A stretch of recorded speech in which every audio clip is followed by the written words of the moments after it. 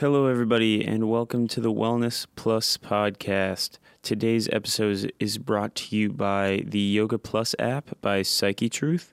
The Yoga Plus app has hundreds and hundreds of videos all relating to yoga, flexibility, and advancing your practice as a yogi. Whether you're a beginner or an advanced practitioner of yoga, this app has what you need. There's 30-day programs, 14-day programs, all that are designed specially to get you from being a beginner to an advanced practitioner, or kind of to accomplish whatever goals you have in mind, whether it's fitness, self-care, flexibility, just getting yourself feeling better all around. So definitely check out the Yoga Plus app. We are also brought to you today by Serene Team by PsycheTruth. Serene Team is our new web application that is designed to help you get past and overcome anxiety, stress, panic attacks, and really help you find a better sense of calm, a better sense of peace, and improve your sleep as well. So check out Serene Team as well. Today's episode, we have a guest podcast host, Sean Kassam, who has been on the show before. Sean is a life coach that helps people empower themselves to take back control from anxiety and panic attacks. And he is interviewing Nadia of Nadia's Nutrition. So Nadia is a nutritionist, a personal trainer, and also a life coach. And they talk all about the mind-body connection today and how so many different aspects of your life all come down to how you can empower yourself to get past these things. So they talk about nutrition, anxiety, and a lot of other really cool holistic health approaches to how you can empower yourself. So it's a really interesting podcast. So enjoy, give it a listen. And one more thing, please make sure that you leave us a review. Leave us a review so that we know how we're doing. Let us know how you liked this episode, or if you didn't like it, let us know. All right, guys, enjoy the show.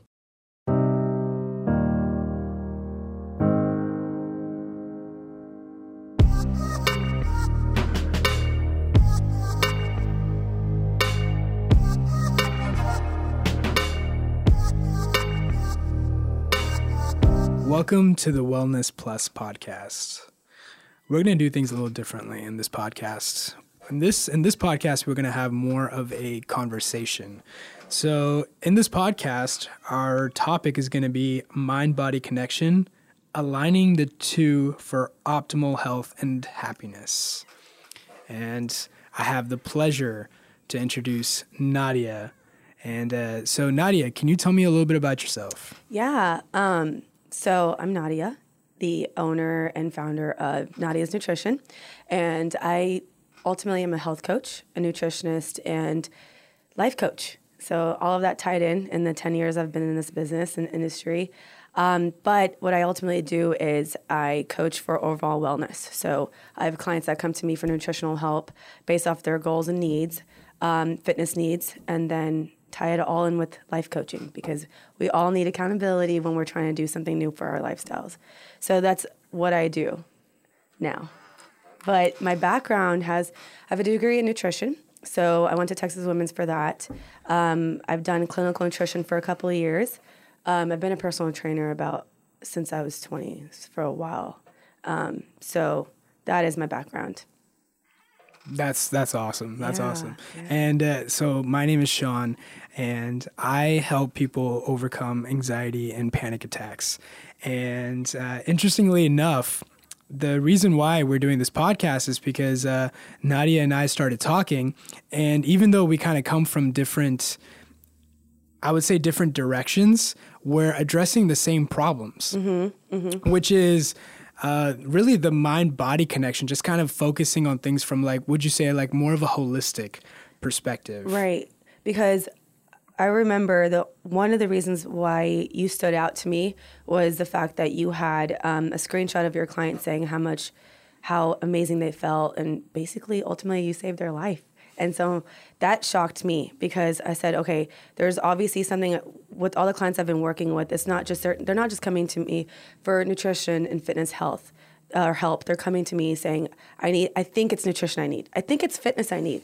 But really, I think you need some overall wellness. I think we need to talk about your mind first. So that's the reason why I reached out to you, because specifically helping with depression and anxiety.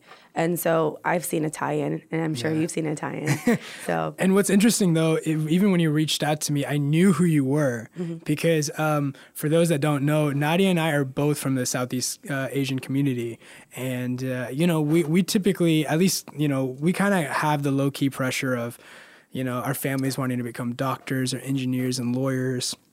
And Nadia's been doing this for a little while, so Nadia was kind of like a highlight within, I guess, just the community in general. This was somebody who was focusing on wellness, on nutrition, on the holistic side, which is very different than what, I guess we were kind of pressured into, which was, at least what I was pressured into, which was like, go towards the conventional medical route. Right. So I had known about you before, and I remember thinking, I thought what you were doing was awesome. I actually was like a little bit low key jealous because I was like, man, I'd be super cool to do that. Yeah. But that's awesome. So I'd known about you. So when you reached out to me, I was like, this is pretty great. That's when I knew the universe made that happen. I actually knew I was doing pretty well. I was like, okay, well, maybe my content is getting out there. Maybe people are responding because you reached out to me. My sister screenshot. I was like, he's doing something like you. I'm like, and he's brown. So I looked at him like, oh my gosh, this is insane. Like, just the feedback your clients were talking about, Then I asked you, I was like, hey, are you working with our community, like, Daisy's or just anyone within our community? Because it is very suppressed, right? We don't talk about anxiety. We don't talk about depression. What our parents ultimately go towards is eating better. Go inside the gym, like telling their parents or their kids, don't eat this much, you're going to get fat, or go to the gym, you're going to lose weight. It's always been like a black and white for our community. Yeah. So once I saw you opening up and being vulnerable and opening up yourself up to what you've been through, that's mind blowing. Yeah. I haven't seen that happen ever. Yeah, it was definitely daunting kind of going in because it was like, for me, it was almost like if I talk about this, will it even resonate? And this was a secret that I always thought I would kind of go to the grave, nobody knowing about, that I struggled with anxiety. It was, because there's kind of a stigma. And so when I realized that I really wanted to help people in this, I had to talk about my own story first. What made you realize that though? That you wanted to help someone else get out of this? So interestingly enough, when I was struggling with anxiety and panic attacks, I remember I'd wished two things. Okay. One didn't come true and one did. So the first thing was, God, I wish somebody knew exactly what I was going through to kind of show me how to get out of this. Because I feel like even though anxiety is so common, not a lot of people talk about it. And there's this feeling of being alone. Right. Well, that's surprising to me that you were even aware that you wanted to get out of something. Yeah. Right? Because in the beginning, you don't even know you're in something. You just believe that's just who you are and what you're dealing with. Yeah, yeah. Right? And for me, it started off as a panic attack, which... So I thought there was something physically wrong, and I kept going to doctors trying to figure it out. They just kept looking at me with a blank face saying, hey, you're fine. I was convinced to the point where I knew something was wrong, and by the time they figured it out, it would have been too late for me. I was like that, Yeah, yeah.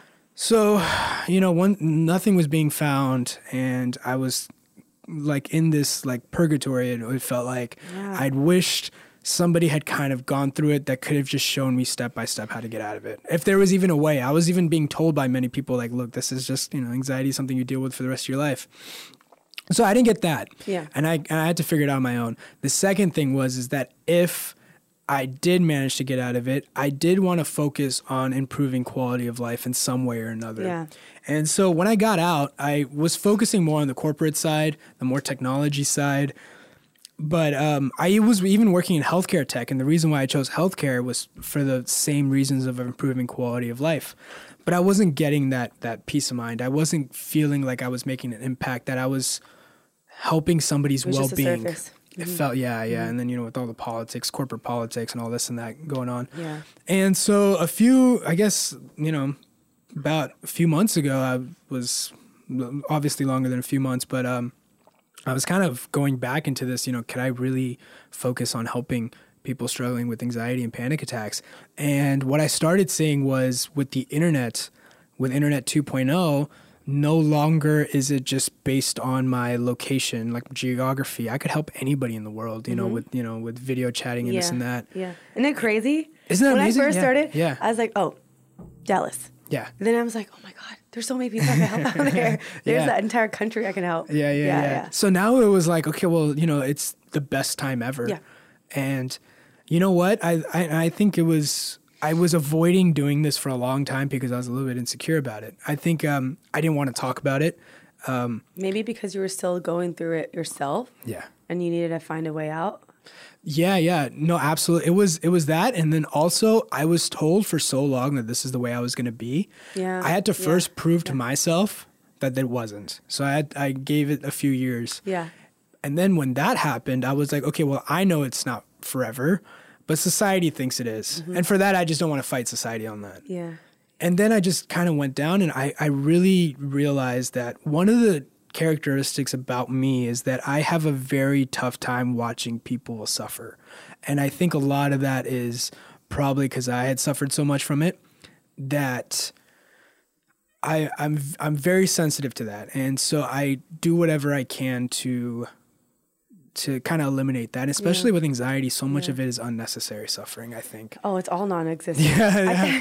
For me, I know it was. Yeah. And it's, I don't think it's fair for me to say it's non-existent right off the bat. It turns into non-existent thoughts, right? Because you're ultimately building it off of some post-traumatic. It's not for everyone. Not everyone goes through post-traumatic, but you build it off of things that you've learned and what you were raised in, your environment. You have no idea because when we're born, we're innocent little human beings, right? We turn in this way because of the way we were raised, or environment, or what we chose to learn and grow up with, what ideas, what thought processes, and our mindset.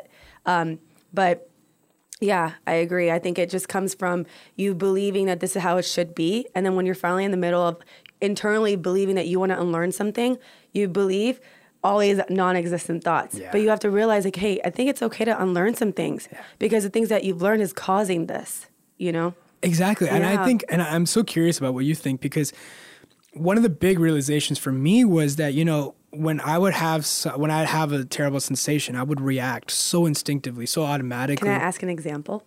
A live example. Yeah. So a live example would be, I would start having palpitations for no reason. I'd just be sitting here. Did you have no trigger? No trigger. It just randomly happened. It's the no trigger that throws people off too. I would understand if I was running a mile and my heart started palpitating, but I'm just sitting here and I feel like my heart's about to burst. And my automatic response is, most people's automatic response is, why is this happening? Oh my God, there's something wrong with my heart. But that's a habit in itself that you've kind of formed. It's a pattern. And one of the biggest realizations for me is that what I had developed, that habit was destructive. And I had to kind of go back from that habit of when you have palpitations, when you're dealing with excess anxiety, you're obviously feeling with excess adrenaline. Right. Your heart's one of the first things that will naturally respond to adrenaline. So one of my big realizations is when your heart palpitates, don't come from a place of fear. Why is this happening? What's wrong with me? Oh my God, I'm always going to be this way. To, hey, it's just excess adrenaline. Let it burn itself off. It's cool. But I never thought that would have been possible. I never thought I could remove a habit that was so ingrained, especially one that I thought was so life-threatening. And did you feel like you were hesitant it's going to happen again and you wouldn't know what to do? Exactly. Right? And then the thoughts of it maybe happening again causes even more, right? Anxiety and like... It would trigger a panic attack. The trigger, I feel like trigger is progressive when it comes to that. When you finally realize it's a pattern, then it makes more sense to be more preventative, right, about it. Yeah. But when you don't realize it's a pattern and it's going to keep happening, you're in the circle like this is my life. This is how I'm going to live. Yeah. Now, how do I build a life from this?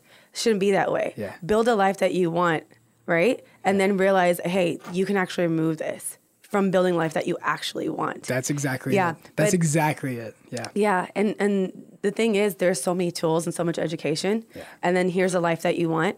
It's literally the journey. It's the implementation. And that is what scares everyone, is because it's different for everyone. People think it's the same for everyone. It's different for everyone. Mm-hmm. But one thing that's similar to everyone is the fact that everyone's been through it. Mm-hmm. Maybe not the same way, but everyone's going through it. Yeah. And there's tips and tricks and tools in order for you to actually get through there from your experience. And then that's probably why you do such a great job, is because you've got out of it and you remember all the things that helped you. Yeah. So you said you've been through it for like a year or so. It was really bad for about a year. And what I mean a year was I couldn't work. Mm-hmm. I probably lost 45 pounds. I wasn't eating.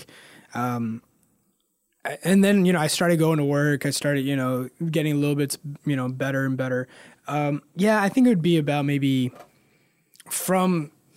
it definitely was a couple years. Yeah. And now your sure. program is 12 weeks and it seems like they're so successful. And it's because you're like, well, I fucked up here. And this is how we're going to make it better. These are some of the tools that didn't work for me and it caused it to be worse. Yeah. So we're not going to do that. Let's try this. Yeah. Right? Yeah. And most of it is really, when, most of the time, when you're on the right path, you're gonna make some mistakes on the way. Oh yeah. And what happened was for me was I would make mistakes. I would just go down different rabbit holes. And so one of the things exactly. And one of the things about coaching, and I know you do this as well, which is when you see that mistake in your client, you course correct them very quickly. It's just a rabbit hole they don't need to go through.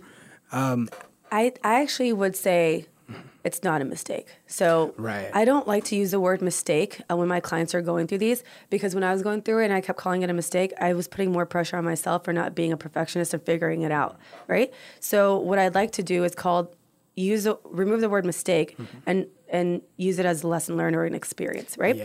Because everything that you deal with in your life, if you've been through a struggle, you've come out pretty strong.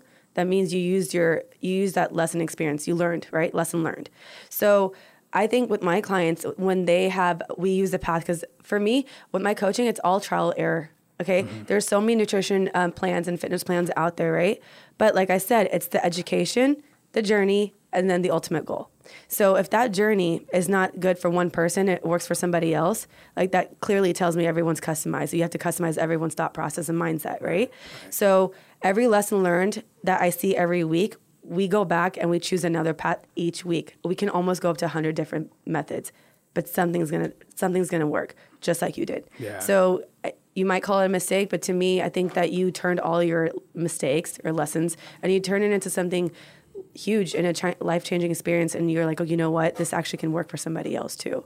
So no, actually, you know what? You're 100% right, because I actually look at it when you were saying that. I was thinking about the lessons learned. Yeah. I had, the lessons I learned made me more confident in situations. And what's interesting is what I tell my clients, so I focus a lot on the education part, them understanding, putting them in situations that are gradually building them up, kind of like exposure therapy and more stressful situations. And I always say this, and I say, look, confidence doesn't come from going into a situation knowing you won't have a panic attack. Confidence comes in from the fact that you can go into a situation, have a panic attack, and everything will still be fine. You'll still figure it out. You'll still be able to continue on. And what's interesting is that anticipatory anxiety kind of disappears. Yeah. And that, for me, panic attacks were one of the first things to go away because of that. Yeah. What you're doing? Yeah. You're using reflection as a mind of, okay, so think about it this way. If you got through a hard time and you got through it and you're like, you know what? I got through something I thought I'd never get out of. Your confidence starts building that way. Because like, if I can get through this shit and I save my own life, I can definitely get through this next one and this next one, this next one. And that is full on reflection. Right? Because you go back and you think, oh my God, like I got through this and I know for a fact. And then when you see your clients going through the same thing, you're like, yo, I was there. Yeah. I was so there and I got out of it. So I'm telling you right now, as soon as you get out of this, that next struggle that comes to you, you're going to go in with it like a war. You're going to be like, you know what? I got my tools. I can do this, And I think that's probably why you progress and you do so well with your clients is because you've seen it and you've seen yourself just like your mountain theory. I love that. I love the fact that you said it's fearless. You're going up a mountain, getting out of anything. It's a struggle to get up, right? You're hiking your ass up to your struggles and trying to get through them so that one day you know how to prevent it or one day you can remove it from your life. Yeah. So Nadia's talking about, we had a conversation before this podcast and I was telling her about how, the way I look at my coaching program is, me and the individual are going to climb up, Mount Everest. And it's a long path. It's a stressful path, but I'll be walking with you step by step. And the good news is that I can carry a lot of weight. I've done this a lot. I know exactly. I can carry a lot. I can carry more load than, most people. It's like you've been up the mountain and came back down to help somebody else get back up there. No, that's great. Exactly how I feel. And so, but the steps still need to be taken, right? Like moving one leg at a time. I can carry the weight, but we still need to move forward together. And so for my program, my symbol is like a mountain. And so that's what she's referring to. All of it's clicking right now. Yeah. I do the same thing with my clients. You know, I've also been through rock bottom like them. And when I see them going through the same thing, I'm like, okay, yo, you can get out of this. Trust me. I've seen it. I've seen everyone feel this way. And at that very moment, I felt I couldn't, right? I've had instances where I felt like I didn't want to live anymore. And it's happened multiple times during my anxiety. It's not just anxiety. It was eating disorder. It was body image issues. It's a bunch of stuff that our community as a whole never really opened up talking about. So I never really was exposed to being vulnerable and talking about, oh, I think I do have body image issues, or I think I do, I am going through depression. Because in our culture, they're like, you think you're depressed, you're just crazy. Yeah. You think you have anxiety, you're just crazy, you know? We'd like to briefly interrupt this interview to remind you that this podcast was made possible by listeners just like you. Become a supporter at patreon.com/psychetruth, where you can watch the video version of this episode and all our podcast episodes. Plus, you'll gain access to over 500 videos of exclusive content, including premium courses and behind-the-scenes peeks. Help us keep this information free by visiting patreon.com/psychetruth. That's patreon.com/PSYCHETRUTH. It's kind of interesting. I'm curious about your thoughts because I think with Western medicine, I guess just Western society, we've kind of made this separation between the mind and the body as kind of two separate things. Absolutely. Because even in my undergrad, like I studied neuroscience and psychology, and neuroscience is the study of the brain, and psychology was study of the mind, but they were still two separate things. And we've kind of created this division. You know, being Southeast Asian, interestingly enough, that I don't think that division exists so much yet. When Southeast Asian communities kind of, they're a little bit behind when it comes to acknowledging mental health or the mindset portion of it and that. Yeah. So just curious, why do you think that maybe? I think it's what I always believed is that no one was ever comfortable talking about it. Okay, so I've worked with so many people in our community, coaching them. And what I've realized and what I'd like to do is go back and do small case studies with my clients. I go back and I just write down everything, all the notes of how their mind worked and why do you think their mind worked? Because when I get to know my clients, I actually figure out from day one, like, how did you get here?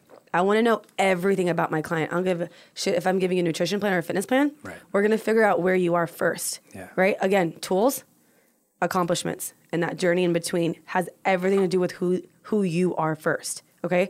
So what I've learned, and this is just like real experience for my clients, is that parents in our community, they were raised in that environment of thinking about, you know what, this is how life works. You get married, you have children, and you become a doctor, lawyer before that, and you have to go to college, okay? So what we ultimately do is we have this one path that is drawn out for us, okay?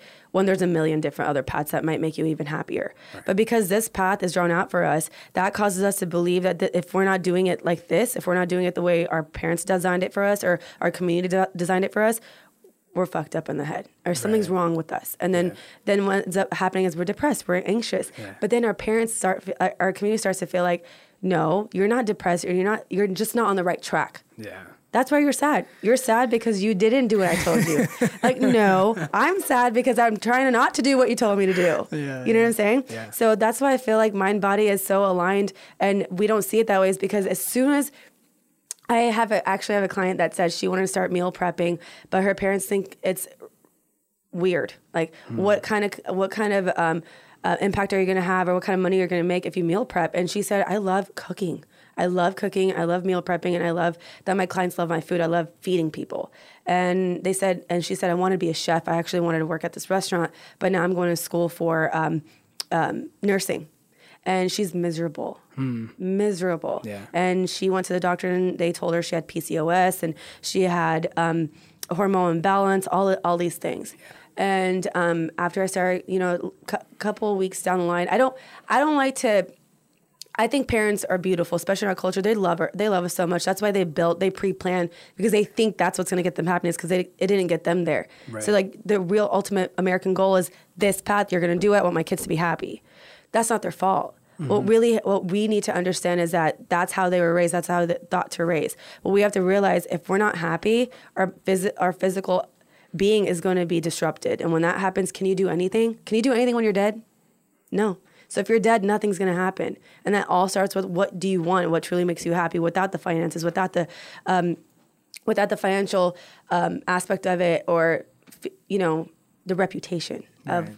hey, there's a big name in our community. Like parents always say, "Lo kya kahenge?" Like, what are people going to think? Hassan Minhaj says it all the time. Yeah. I listened to him. I was like, I love you for saying this. He's right. Yeah. Like, lo kya kahenge? Like, I don't give a fuck what lo kya kahenge. Like, what am I about gonna Naila say? Auntie? Yeah. Yeah, exactly. Naila Auntie's gonna talk shit about you. I don't care about Naila Auntie. You know? So yeah, I think that's where. And that's just the surface is what I'm saying, right? Because that's only one client. There's so many different things I've seen in my culture. Like I have had clients' parents tell them not to eat that last bite of food or stop eating at night.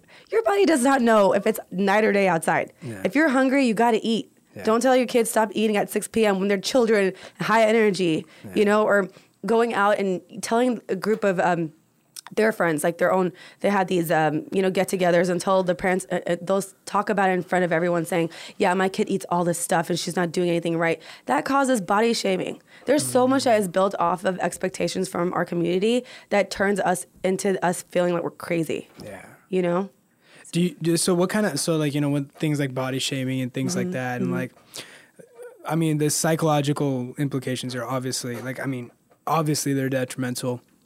What kind of habits do you normally see when, there's somebody out there that kind of could use your help? Like what, is it binge eating often, or is it, but even beyond food, Yeah, I'm sure it's beyond, I know it's beyond that too. Yeah, it is beyond food. Either it starts with food or it ends with food. Okay. Right. So remember we were talking about, we had a conversation earlier. Either it's you're using food to suppress the way you feel, or you're eating something that's causing you to feel that way. Mm-hmm. It's a cycle. Right. Okay. From what I've seen, this is how I screen clients. If I have a client that wants to look a certain way, that has made social media has given you a way to look, okay? First it was like that Barbie skinny, then it's being thick and curvaceous, and then there's... Do what? I said 3 C's, I don't know why. What's 3 C's? Thick with 3 C's? No, it's just a... Is that a man thing? No, it's an Instagram thing. I saw it, yeah. Okay. No, it's like this. It's like a... That's actually a great example. You know what I mean? Like, yeah, when that's people actually talk a great about example. Yeah. That the fact that 3 C's came up in your head, that's a body image issue right there, right? So there's skinny, there's thick, and then there's having abs only. Like if you're a fitness person online and you don't have abs, you're not real. Right. Like what? Yeah. Like I live a healthier life than all of you guys, and I don't have abs. And these girls will, I've seen these girls like talk about it. Like, hey, you know what? I have curves. I have rolls. I have cellulite, but I'm happy. I'm healthy. And so I think that when I screen clients and they talk about some of the things that stand out to me is, if a client says, I want to look like a model. Yeah. Okay. I'm like, okay, that's great. Like, first of all, you're already beautiful. What do you mean you want to look like a model? Yeah. And so they'll talk about, I want to be all skin and bones. That's like, okay, let's take a step back. Let's start with day one. Like, what do you feel like when you look at yourself in the mirror? What do you think about? What do you want to feel like? Because body image issues is you might look this big when you're really this small. Yeah. Right. So that's and some of it comes from, in our culture, I'm just going to say it, in-laws is a huge cause of emotional issues or stressors, and that causes eating a certain way. When you go to davets or when you go to gatherings, get-togethers, if you bring your own food, if you already ate and you say no to eating this much food and you have to eat and you're only eating this much food, you get shamed to eating this much. Then they shame you for eating this much. Like, where's a happy medium? Right? Like they don't let you live the way you would like to. So you're expected to live a certain way. So then when you're not eating enough, you're thinking, oh my gosh, I have clients telling me I'm going to a family's place and they're going to ask me why I'm not eating. I'm like, wow, is that a stressor for you? Yeah, I got to get ready for this. I'm like, okay. So just imagine what else they're probably stressing about at home. Yeah. Or I have clients that live with their in-laws and they're meal prepping, and their in-laws are always picking on them about, why do you meal prep? Are you sure you're eating enough? Are you sure this is going right? Like, and then sometimes they have to hide the meal prep, or they have to hide that they go to the gym. It's insane. It's insane how much external, the expectations of the external factor comes in the way of, am I doing something right or wrong, right? And there's always a right or wrong out there, but no one realizes that there's a right or wrong for you only. You need to figure that out. Because what's right for you, you'll be happy. What's wrong for you, you won't be happy. But no one wants to see it that way.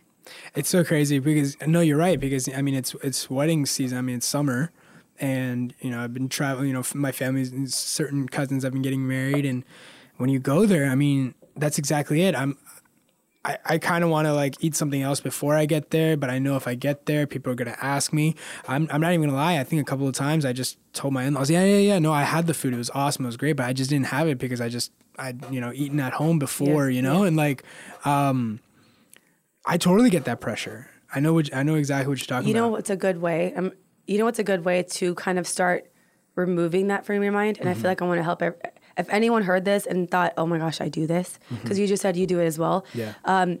A good way to think about what I do with my clients is being prepared. The more prepared you are, the more it turns into a natural way of thinking, okay? Right. So if you're going, and you know you're going to a wedding, you just have to pre-plan your day of what you're going to eat, what you're not going to eat. Because when you get there, and you have the options, like say you have some proteins, veggies, or whatnot, you can mindfully choose what you're going to eat at this dinner and not be so shameful of not eating at all. There's ways to go about it. We just have to learn it. But the thing is, when we're so overly stressed out, our first instinct is don't eat at all. Or if we're stressed out, okay, I'm just gonna eat all of it so no one questions me. Screw it. I'm just gonna eat it tonight. I'm gonna binge eat this entire thing because we're going out, it's a wedding, so they're gonna ask me why I'm not eating. I'm just gonna do it. But then it turns into a cycle because the next day you're feeling like shit. You're like, I'm gonna start Monday. And then it just becomes a freaking cycle. I feel like what happens isn't that, like, I think a lot of people do that is like, you know, they're almost kind of to a certain degree, like very specific, almost a little neurotic when it comes to eating. And then when they feel like they've even remotely broken it, they're like, screw it. I might as well just eat. Okay, I already had that gulab jamun. I might as well just have like some ice cream with it, some cookie, like whatever. Like, oh, I can go ham on that. But no, exactly, same thing. Another journey, right? So, and I've seen this in my clients. I give them a meal plan. I give them a fitness plan. And then I'm like, okay, well, we got to tie this in with their mindset too. Because when I first started, I was just giving nutrition advice and plans, this and that out. As time went on, I said, well, okay, I can give them this all day, but how are they implementing it, right? So once as soon as they feel like they fell off the program, like, oh, I did all this, but I was 100%. And that 100% is their expectations for themselves. Yeah. So if they don't get that 100%, they're like, screw it, I screwed up the first few days. Next Monday, I'm gonna go all in. So I'm just gonna screw it up this entire week. But little do they know that the times that they're screwing up, you're not screwing up. You're living, you're a human. You're not screwing up. You're a human. You're just going through your same patterns. So what ends up happening is that if you always tell yourself that you have to get back up and be 100%, you're never going to get to 100%. You have to start telling yourself, today I'm going to do 20, then I'm going to go to 30%, then I'm going to go to 40%. The more gradually you get there, the more you start realizing that this works for me, this doesn't work for me, this works for me. And then it turns into this one right for you, not wrong, right for you. But the thing is, in that entire couple of days that you feel like you're just gonna fall off and start Monday, you're actually causing more stress on your anxiety, on your depression, because you go into this cycle of hating yourself and hating your relationship with food, and then you have to start thinking about when you get to eat carbs, when do I get to eat fats, am I never gonna get fun food ever again? And that causes a lot of psychotic issues because then you're like, screw it, I'd never want to be healthy anymore. It's too hard to be healthy. You know? And it's the same thing because what you're addressing, even in terms of food, is exactly what I address with, even on a pure psychological, emotional level, because it's the same thing, you know? Even if we took that example of palpitations, you know, like for them, you know, initially when, you know, somebody's, you know, needing help or some guidance, I ask them, how's their day going? Or, you know, how's it been going the last couple of weeks? And they say, well, it hasn't been so good. And they dictate how well their day's been going based on how many palpitations they've had. And they always try to be perfect. It's like, this day I had no palpitations. That's awesome. Own expectation. Yeah, exactly. Yeah. And it's so interesting because then you see them, what happens is that you see them go the opposite direction. Yeah. They become even more focused on, okay, well, I'm going to do this to make sure the power, and then naturally that adds stress to your body. It kind of causes the fight or flight. You know, for me, you know, in my domain, the fight or flight response to go up, which That increases causes the adrenaline. Mm-hmm. And it's a Which is cycle, worse, yeah. you know, and it's constantly kind of focusing on like this short term. I want to fix this Quick fix. You know, I always say, you know, always look for long-term freedom, not short-term comfort. Yeah. The longer you go through the struggle to get out of it, the longer you stay out of it. Yeah. The shorter you go through and you think you're going to fix it overnight, the worse it's going to get. Right. Yeah. I think, you know, with coaching, with you and me, I think we both this is relatable to both of us, is that when we give them goals, like their palpitations, you said they track that. Mm-hmm. For me, my clients track how much, if they ate all their meals and if they went to the gym as much as they were assigned. But the thing is, that gave them another one door of opportunity to hit. If we give them 10 and they at least get 2 of them, they don't feel like they failed. They had 10 chances to make it right and they got 2 of it right. Yeah. They're going to feel amazing, right? We can't just give them that one opportunity to show them, you progressed this week because you did this, but you didn't progress at all because you didn't hit this. Then when I step back and I'm like, you know what?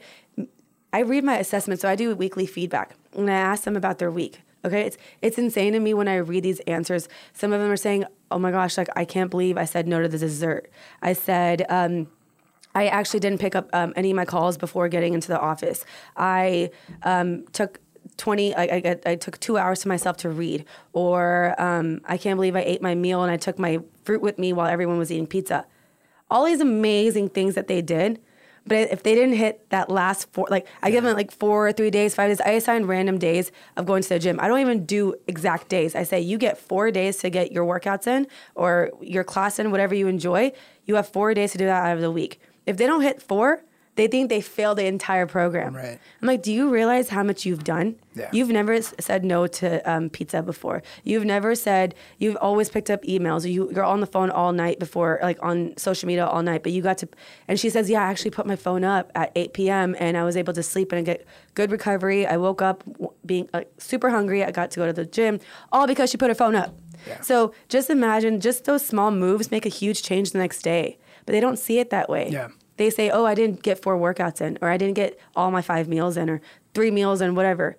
And they think they screwed up. It's really interesting. One of the things I've definitely learned, I haven't been in the game as long as you have, but people tend to be really hard on themselves. Very. And it's very easy for them to overlook the good parts. Yeah.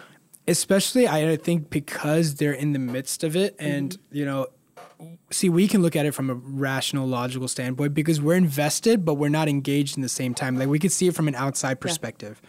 So we can see when they're making progress, but, you know, when you're in that kind of turmoil, when all these, you know, emotions are going and, you know, you're focusing on hitting your targets or whatever, it's really hard. No, you're not. It's really easy to gloss it. Right, because your pattern is all negative thoughts. Remember we're talking about non-existent thoughts? We're building on that. Yeah. When you have a negative thought and non-existent thought, you're building on just that. That positive side of anything that you're doing right, it's gone. That's why I make them write it out. Not all of them will journal. But this questionnaire is kind of like a journaling to them. Because then when I talk to them on the phone, I'm like, by the way, you seem really angry half the assessment. The other half, you were so excited that you changed. They're like, oh my God. Yeah. Wait. You're right. I would have never done that. And my parents are eating better. I'm like, what? You just helped an entire generation out. Yeah. And you did this and you did that, but you're being so hard on yourself for one thing you didn't do right. I can almost guarantee you, if you look back and appreciate all the things you've done, that one thing you couldn't hit, you're going to hit next week. I promise you that. Because if you tell yourself that you're getting better each week, you're going to want to continue to get better. Exactly. Because I'm like, okay, I hit this, momentum, but now I have this much more. Yeah, it's the momentum. It's exactly that.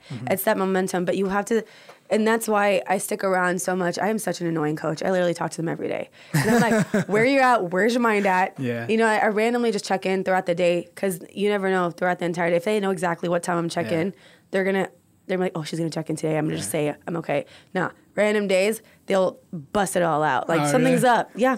And if they go MIA for even 48 hours, I'm like, what's up? Really? I ate all of this. I ended up drinking this much. I'm like, okay, Okay, fine. Yeah. And then I'll tell them my experience because God knows how many times I fucked up. And so we talk about it. I'm like, you're not alone. This isn't, you did not screw up. If anything, you probably did good for yourself. You gave into what you thought. This is just a pattern. And now that you're aware that this is a pattern, how awesome is that? Now we can take that pattern and figure out what we need to do to change that pattern. Yeah. You know what I'm saying? They have to just be aware of all the things they're doing. Lessons learned. You know, I'll give you an honest confession. I have never reached out to a client. Every time I reach out, how are you doing? I've never had a client say, I mean, until they're fully recovered. Once they're recovered, life is great. But while I'm coaching them, especially in the intense time, I've never had a client like when I reach out to them, how are you doing? I'm doing great, Sean. It's always, man, last few days were great, but today is like, okay. Like today's like not as good, or today like really sucks. It's really sucked. Yeah. And then every time I get deeper, I dig a little deeper. Okay. Yeah. How's it been the last few days? How about the last couple of weeks? Yeah. They like look back at it and they're like, I mean, it was great. I mean, I've had the best highs I've ever had in my entire life. Yeah. You have to let them see the bigger picture. You have to. Because when they say today was like shitty, oh my God, I'm going down the hill. That's what they're going to think. Like today was shit. Tomorrow's going to be shit too. But let's rewind and see how much you have been doing. Maybe you just needed that one setback. Yeah. Maybe tomorrow's going to be how you felt last week.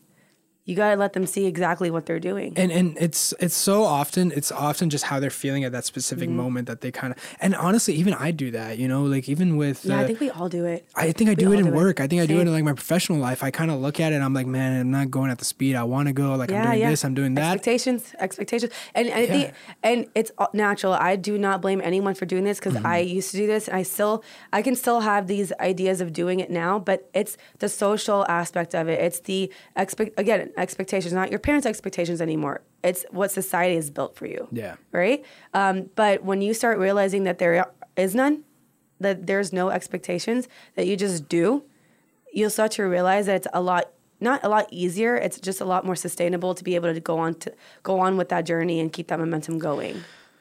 I totally agree because I also think kind of even society, you know, like we kind of grew up here, like there's always, especially with the younger generation, with this whole entrepreneurship kind of vibe that's been happening. It's like this constant hustle, keep working, keep going, keep grinding. It's so glorious. It's so glamorous. No, it's not. Yeah. It's not. And you know, interestingly, my dad said something years ago that still stuck with me. And he's like, look, man, like hustling is great. Working hard is good. Yeah. But when you like, for example, when you like plant a seed on the ground, the seed isn't like hustling to get as much water and grow the roots and like grow into this glorious, it just grows. I need to be your dad.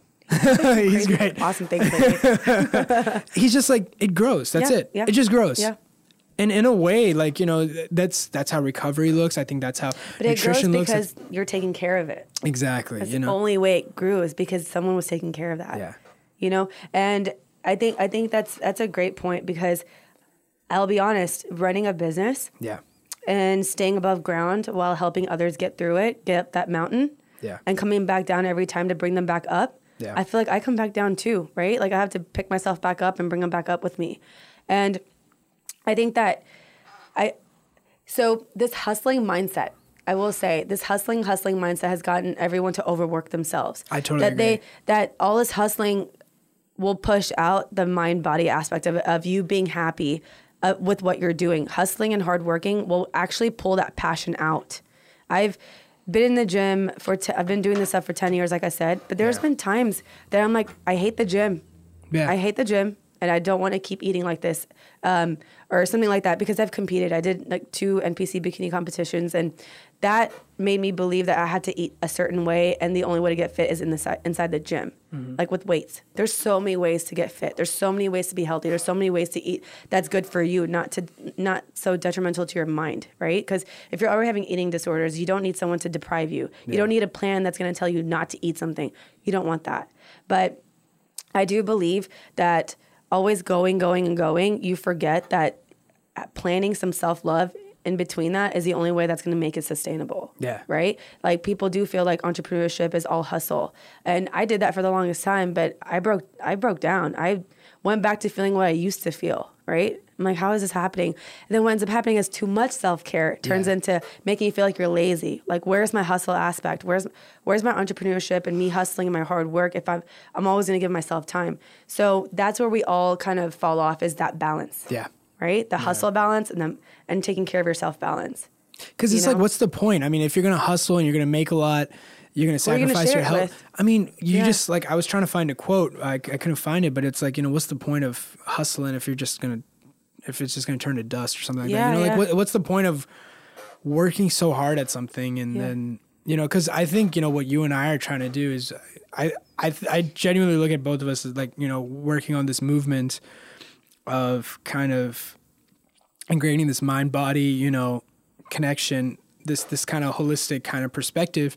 But, if we burn out in a couple of years, how useful are we going to be to the, to the community, to the I think to we society? burn out, again, expectations, right? Yeah. But I think what I've noticed with myself and my clients is that whenever we build our own expectations from what works for us, I think it's better that way, right? Because we're following what our heart wants. Yeah. It's all about being self-aware, though. We have to take a step back and realize what did work for us. So, for example, I have a client, and she's trying to gain weight. She's very lean, but she wants to gain weight and get toned and more mass. And in order for you to do that, you have to eat more. And someone being small, eating more it's not easy for your mind to catch up with. So she's been having some issues trying to like trust the process, right? So then I realized, okay, she's going to the gym. She's like, I don't like going to the gym though. It doesn't make me happy. I don't like going alone. I need to be with a buddy. But what if I don't have a buddy? I'm like, okay, well, let's go back, because your history has a lot of your answers, honestly. So in the past, I'm like, what has helped you? What makes you sore? What makes you feel that you had a great workout and you felt toned and tight, and how were you eating? She explained all that to me. I'm like, okay, so you used to go to a certain class. I think she went to bar or something, or a specific class that made her feel that way. I'm like, okay, we're going back there. You were so happy with that. Let's go back there. And now she's easily trying to trust the process, and she's feeling a lot better. She's eating a lot better. She can eat more because her appetite's increasing, so she doesn't feel like she's overeating. She feels like she's eating enough because her appetite increased. But that's the thing. We have to go back and figure out what worked for you. Yeah. Everyone I've ever worked with, I can't believe how different everyone is. Mm-hmm. But that's the game of it all. I used to give out expectations to follow, and that just made them worse. Now I'm like, we're going to build it together. We're going to figure out what makes you happy first. And these are all the methods that I've used. This is everything that I know. This is everything that I've learned. Let's see if any of these help you. And then we turn it into their very own program, right? Yeah. Because there's no expectations. No one built it for you. No one told you husband, dog, kids, house. What we did is, okay, she likes this. This is what made her happy, and we're just going to build it. You have to figure out what you want. What do you want out of life? And then we build it. We can't build life that way if you don't know what makes you happy. That's incredible. Yeah, that's amazing. It's like I haven't even thought about anything like that. Like I haven't thought about like what. I mean, I've started thinking like this, which is why I'm doing what I'm doing. Yeah. I was gonna say, I've never thought about. Yeah, but I've never thought about that. I've never been like, man, what do I want? There was always these kinds of preconceived notions or society set, even just nutrition. When you were telling me about your tech background and what you did and whatnot, I just felt like I don't think you realized your calling. I mean, your calling was telling you something for such a long time. I think I was trying to reconcile. I was trying to reconcile my calling with things that were appropriate or things that were safe. A corporate tech job, you make good money, you have a corporate environment, but you could still feel like you're making a difference. But it was just a balance that I don't think existed. Yeah. I think I was kind of fooling myself long term. Yeah, but that's how you learn. Yeah, and I also think, going down deep, I don't think I had the confidence at the time. I just was like, look, I know what worked for me. Mm-hmm. I know this works. Mm-hmm. Could I coach somebody, or am I just going to be, am I going to have an ego thinking I can help people? But, the best thing I think I could have done was taking that leap of faith. And, you speak about awareness. How do you know, when, going back to the entrepreneurship, how do you know when you're hustling too much or when you're, kind of giving too much self-care? Even though I've fully overcome, anxiety and panic attacks where they don't work against me anymore, I still kind of struggle with that with work right now. I think I overwork. And one of the things that I'm kind of going back to is what I learned when I was dealing with anxiety and panic attacks, which was awareness, which was mindfulness. So the notion of whatever thoughts come in, it's fine. Just being aware of those thoughts and being honest with yourself. Okay. So one of the things you have to you're honest with yourself. You're not lying to yourself, but Whatever thoughts come in. Honest with yourself. Yeah. It's all honesty. It really, all honesty. if it's not on the basis of honesty, it just doesn't work. Because if you're feeling uncomfortable in your own skin and doing what you're doing, you're not going to do it with your heart and soul. Yeah. You have to be uncomfortable and get out of your comfort zone, most definitely. But I think we confuse that with doing things we don't want. Yeah. You know, when people are like, oh, you got to get out of your comfort zone, do something that's very uncomfortable. And what ends up happening is they do start doing things that they didn't want to do in the first place, and they think that's taking chances. Right. It could simply just be doing, I guess, for example, I had a client that was lifting and she's like, I'm just not, okay, I'm going to use me as an example, okay? After competition days, I just did not want to lift. I felt like it was a chore because it was a chore for so long for me. And I was like, I kept going back in. I'm like, this is stupid. I don't even know how to lift it. I feel like I can't lift anymore. Yeah. Like, I'm okay with this. It's just not making me happy. The endorphins I used to release, I'm not releasing that anymore. If anything, I'm getting a little bit more stressed out because I don't feel like I used to. That was my expectation. That's what I used to feel like. That was my pattern. I'm like, why do I keep trying to build on this pattern that doesn't make me happy anymore? I have to build my own. That's how I learned. So then I'm like, okay, what makes me happy? So I started like cycling.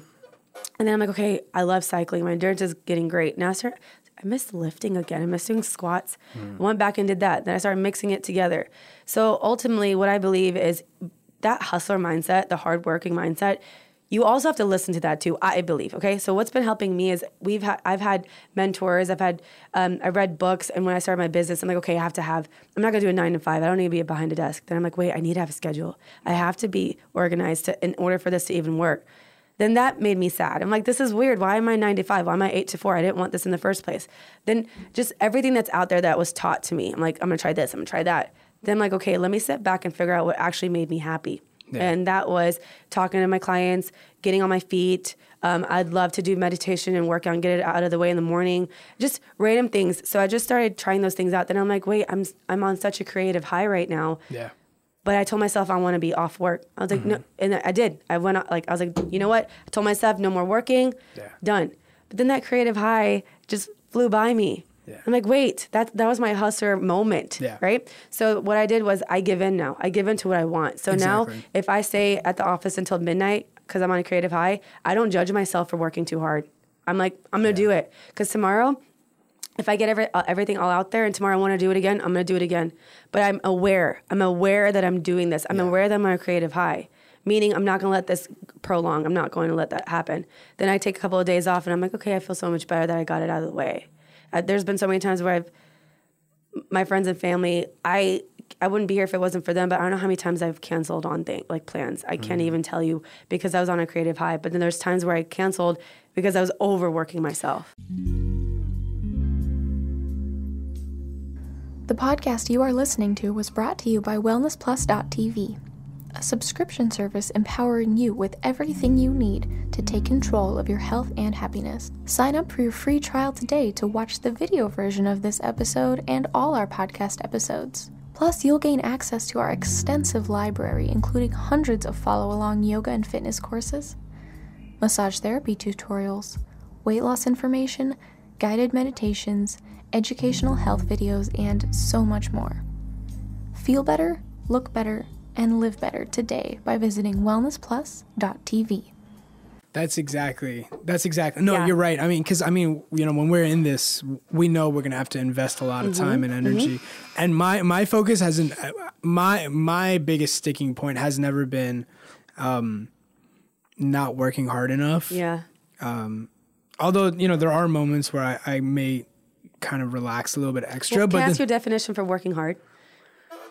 I think for me, working hard, for me, it's very second nature, like constantly keep, stone by stone kind of building up the business. Okay. The problem is that I want a house by the end of the day. Okay. Or I want for whatever it is, if it's just reaching out to new clients, making new breakthroughs, I have a certain limit that I want to hit. Yeah. And where I really mess up is I lack the awareness of, you're trying to do this by the end of the day. Is that even realistic? Okay, I'm going to pause you for a second. Yeah. I asked your definition of work, and you came up with what your long-term goal is and what you're doing for your clients and all these work, everything that you're giving out to the universe. Mm-hmm. But when I say what is hard work to you, what we have to ultimately do is have two pathways.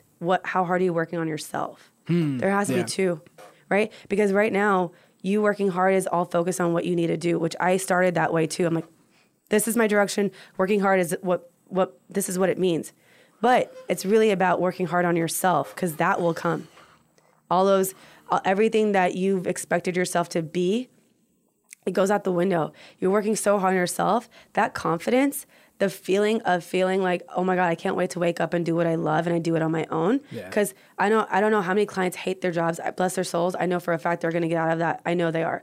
But because we wake up every day knowing that we could do this for ourselves is what makes me wake up and say, I cannot wait to teach that everyone else doesn't have to be so hard on themselves. Yeah. So the next time I ask you, what does hard work mean to you?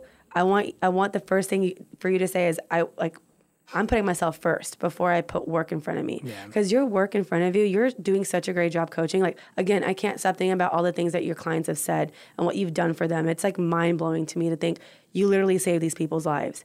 Okay. So, and that's their life. They don't even talk about their work or anything. You're helping them with their core to get through life. Same goes for you. Yeah. So I guess I'm Nadia's client now. So I'm just that you're doing such a great job, and you're exuding all that energy. And I did it. Like I said, when I started, I was like, wow, I'm making changes. Like, I'm actually doing something for these people. And I would get, sometimes, I don't know if this happens to you, but when clients tell you you change your lives or they're happy, it doesn't really sink in. You're just like, okay, are you sure? You know, right? It's almost you like second guess your. Yeah, I'm like, you're lying. Yeah, I probably help, but I mean, I think you're probably over exaggerating a little bit, or you think that I may have helped. You know, you definitely did all the work. You know, it may seem like I did the work for you, but you definitely did it. Yeah. No, absolutely. I definitely feel that. Right. Have you ever had a time you felt like you were a fake? Like a fake? Let's be honest, because I'll be honest too. So there are moments where it's like, you know, is this genuine, And I did the same. I'm like, and my coach was like, you think you're a fake. Yeah. But if you go back and think about how many clients you've spoke to, how much you've done with your business, and you look back, that can't be fake. Yeah. You know?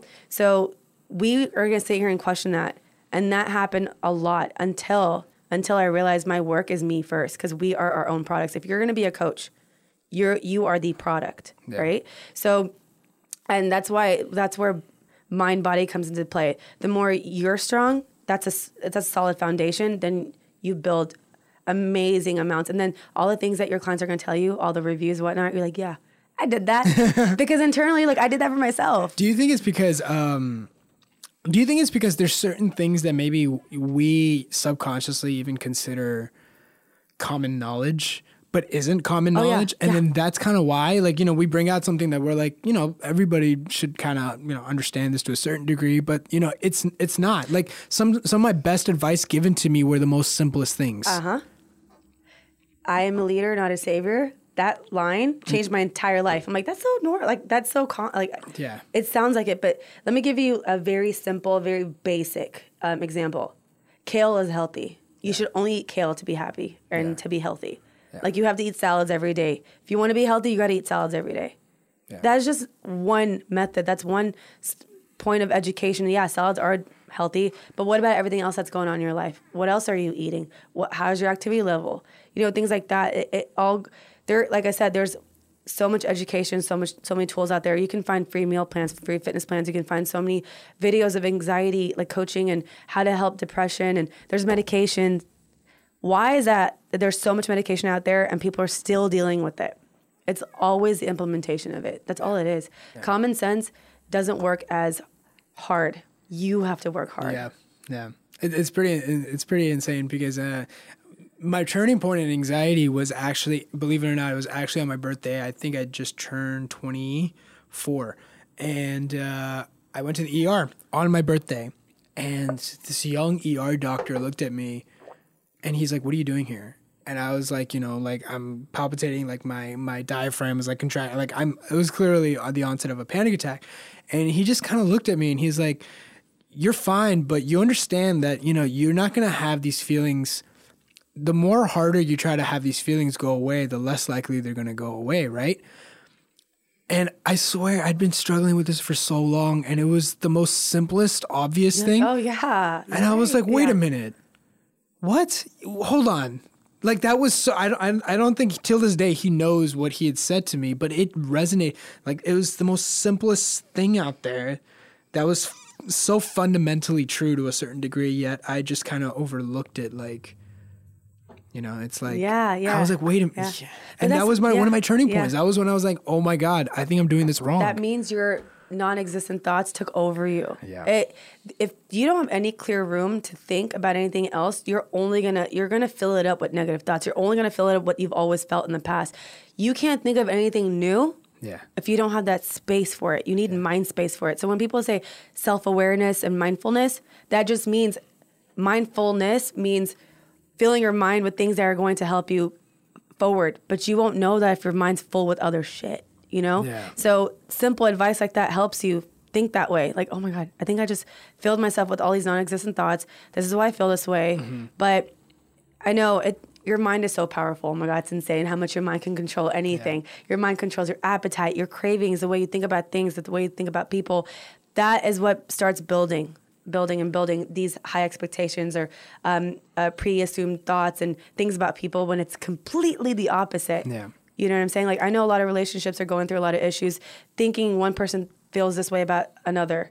Yeah. When that's not even what's going on. It's so crazy because this is what I learned in class back in my undergrad, which was before my anxiety. And it was really interesting. One of the professors said, so, our brains, we kind of think of our brains or our mind as kind of like some processing, mechanism. But what it actually is a filtering mechanism. So here's the thing: when you're looking around, when you're kind of perceiving things in the outside world, your mind is actually only processing 10% of that. Exactly. It's gathering out of everything. There's just too much info, so it just picks and chooses. I love that. 10%. And you have your own filter system, and it's on you to choose what your filter system is going to be. And the thing is that it's already been set up for it's set up for all of us. So what is it determined by? It's determined by how you grew up, what you think about yourself, how you think about the world, what other people have treated you like. What are your values? What are your intentions?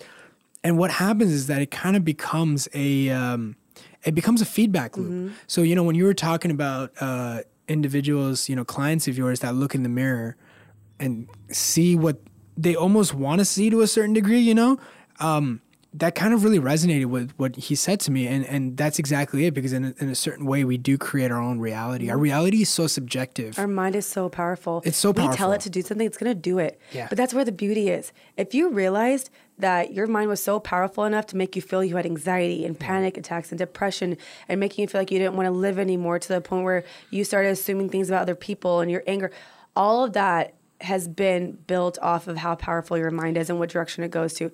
Just imagine if we use it in our advantage. It's so But amazing. that's where, I know, it's mind-blowing to think, but it's hard to get there. And that's where all the tools come into play. The whole, coaching and being aware and picking and choosing what your filters are going to be. And then you got to make sure you instill those filters too. You can read all the books. You can watch all the YouTube videos. You can see, learn from everyone's mistakes.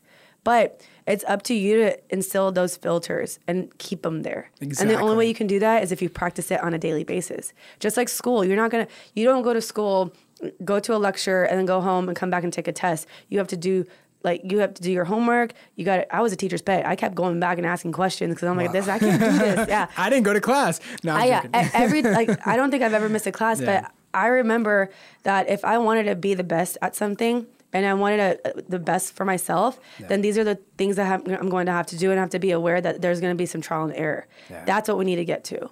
Don't be a dabbler, where you're kind of like low-key like flirting with some YouTube videos, some self-help books, this and that. And don't you do don't that really shit.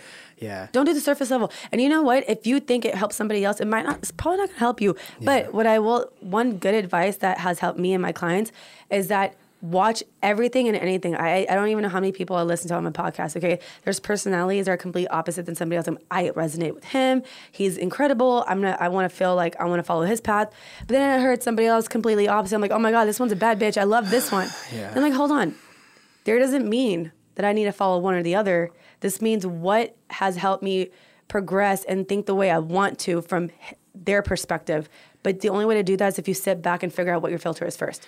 You have to figure out you first. That is seriously one of the best things I've heard in a very long time, because I do think, especially now with YouTube culture and Instagram influencers So and this much out there. there is the problem is now is that there's too many people that you look up to that are getting conflicting advice. You know, one person says, Isn't that crazy? one person, Yeah, an awesome millionaire will say buy a house. Yes. The other millionaire will say don't buy a house. That's the dumbest thing. And what you end up doing is you end up doing neither. You're just stuck in this purgatory where you're just not sure which one. Exactly. And then we get confused because there's so much advice out there. There's too much advice. After one of my coaches, I went back and I was looking at all these different coaches, right? And there's some coaches that say if anyone has a picture with the Bentley in the background, they're fake. Yeah. Then I'm like, okay, this person's amazing. Then I looked at another coach, like amazing content, helping people's lives, has a picture of a Bentley in the back. Like, but this contradicts what you said about this person. Okay, let's move them to the side. Then listen to the other stuff. Then I moved them to the side. Like, hold on. What is happening here? Yeah. So what I do is I go back and think about all the stuff that helped me from each person. Okay, because it worked for them, great, wonderful, but it's not going to work for me because again, you have just set expectations for me, and I don't want that. That's not fair. You can't go through your entire life thinking someone's going to set that up for you. You're letting people on YouTube and social media set your outline for your life. Your blueprint of your life is only made by you and what you want. And I think that's why I actually have fallen back on following a bunch of people on Instagram. There's even memes like. Quotes, amazing, inspirational, inspiring quotes. When I sat back and started building filters for myself, I'm like, holy shit, this makes no sense with this one. And I'm like, oh my gosh, this can actually corrupt someone's mindset with this one. Exactly. You know? So what I did was we have to figure out what works for you, what makes you happy, what you truly believe in. Your honesty. Yeah. Figure out what you're honest about. Then go figure out who you want to follow. So I think it's almost like don't be a believer, be a seeker. Exactly. Be somebody who don't just believe something blindly. Seek it, see what you feel. Yeah. And you know what? That's real truth, right? I feel like expectations and the pressure has made us stop believing our own gut instinct. Absolutely. There is a gut instinct and honesty that has been suppressed by so much out there. Once we fall back and realize, okay, my stomach just told me to do this. I've made huge business decisions based off of what my stomach told me, but 20 people told me not to do. Yeah. And it was the best decision of my life. Right? And I'm like, okay, once you start listening, that's the beauty of taking chances, though, right? Yeah. Once you start taking chances on what you felt was best for you versus what everyone said, that's power. Yeah. Because you finally listened to yourself, and it turned out to be the best decision of your life. And I think that's where I started building off. Like, okay, I'm gonna be honest and so real and so raw. So now when I was just telling you earlier, when I worked with all these health clubs and weight loss companies. I was told I was the shittiest closer. I would never close. But Nadia, you're an amazing coach. You have great enthusiasm. You're inspiring. You're going to be a great coach. And I was like, but I want to make money too. I love changing lives. But at the same time, if I'm going to make money, I get to invest it back into what I want to do and I want to help even more people, right? Yeah. So them telling me I'm not ever going to be a closer made me think, okay, that's not true. I'm going to figure out what works for me. Screw all you guys. So what I did was I didn't, none of the scripts. I just did everything based off of my conversation. You said you had a 3-hour consult one time and you were able to work with him because you were raw. Yeah. And so that's what I ended up doing. That's when I started listening to myself. I'm like, screw the script.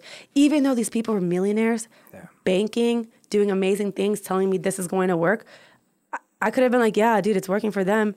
But that's the thing. It worked for them, and you set all these expectations, and then I actually was depressed on that. I don't know. I was helping clients for the past 3 years, and when I started my business, but I wasn't okay. Yeah, I wasn't okay at all because I was being told what to do at these gyms. Right. So then I had to start listening to myself. I'm going to do it my way. Screw it. Yeah.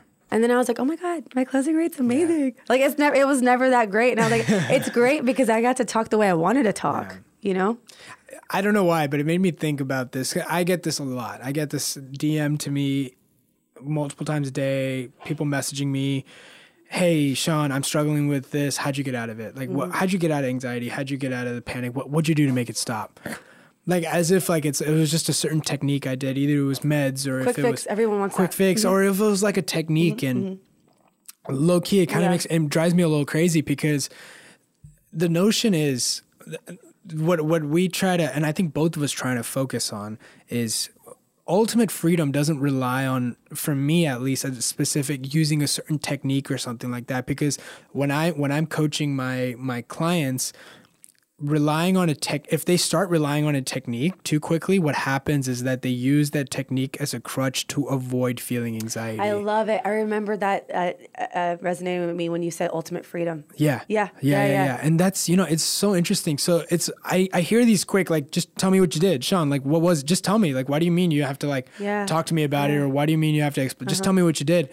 But and with those, like when you were talking about, all those, things about, your clients and stuff, I was just, that's exactly what it is. I mean, listening to your gut, listening to your client, listening to these people, like from all of your experiences, when you finally get to understand their life story, their mindset, there's so many ways that the answer is within them.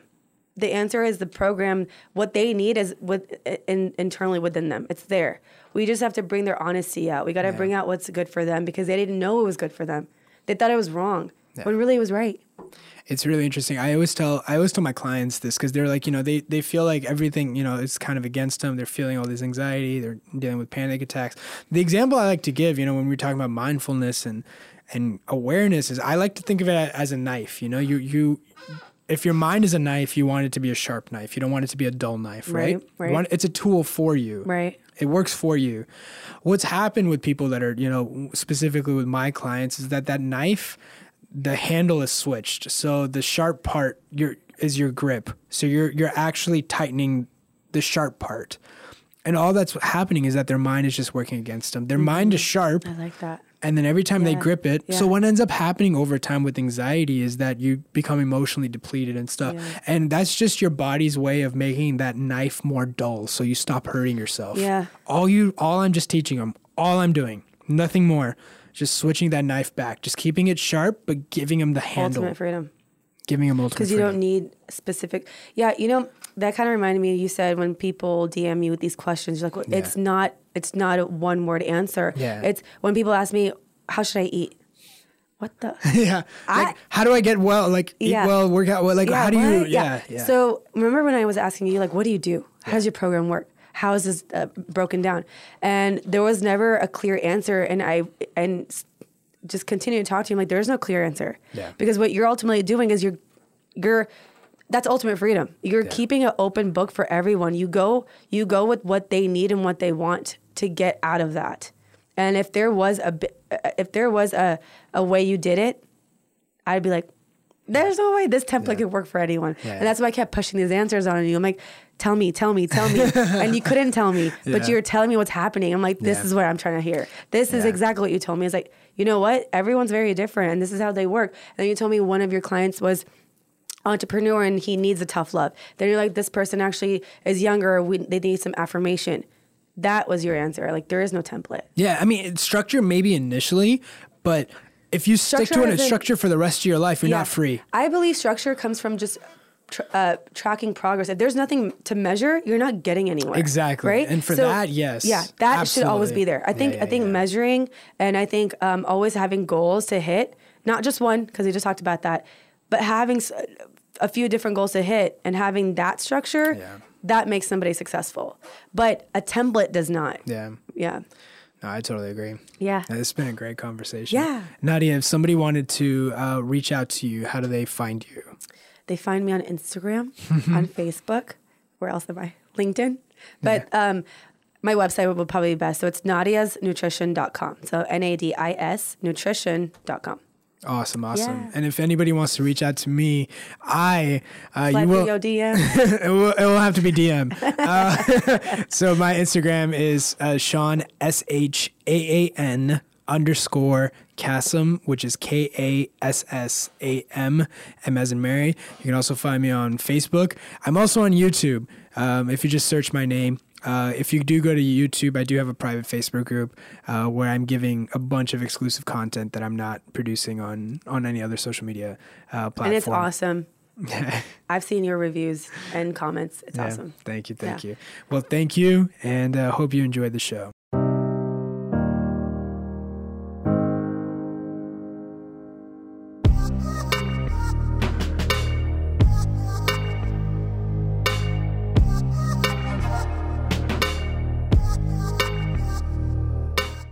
The Wellness Plus Podcast. Copyright 2018. Target Public Media, LLC. All rights reserved.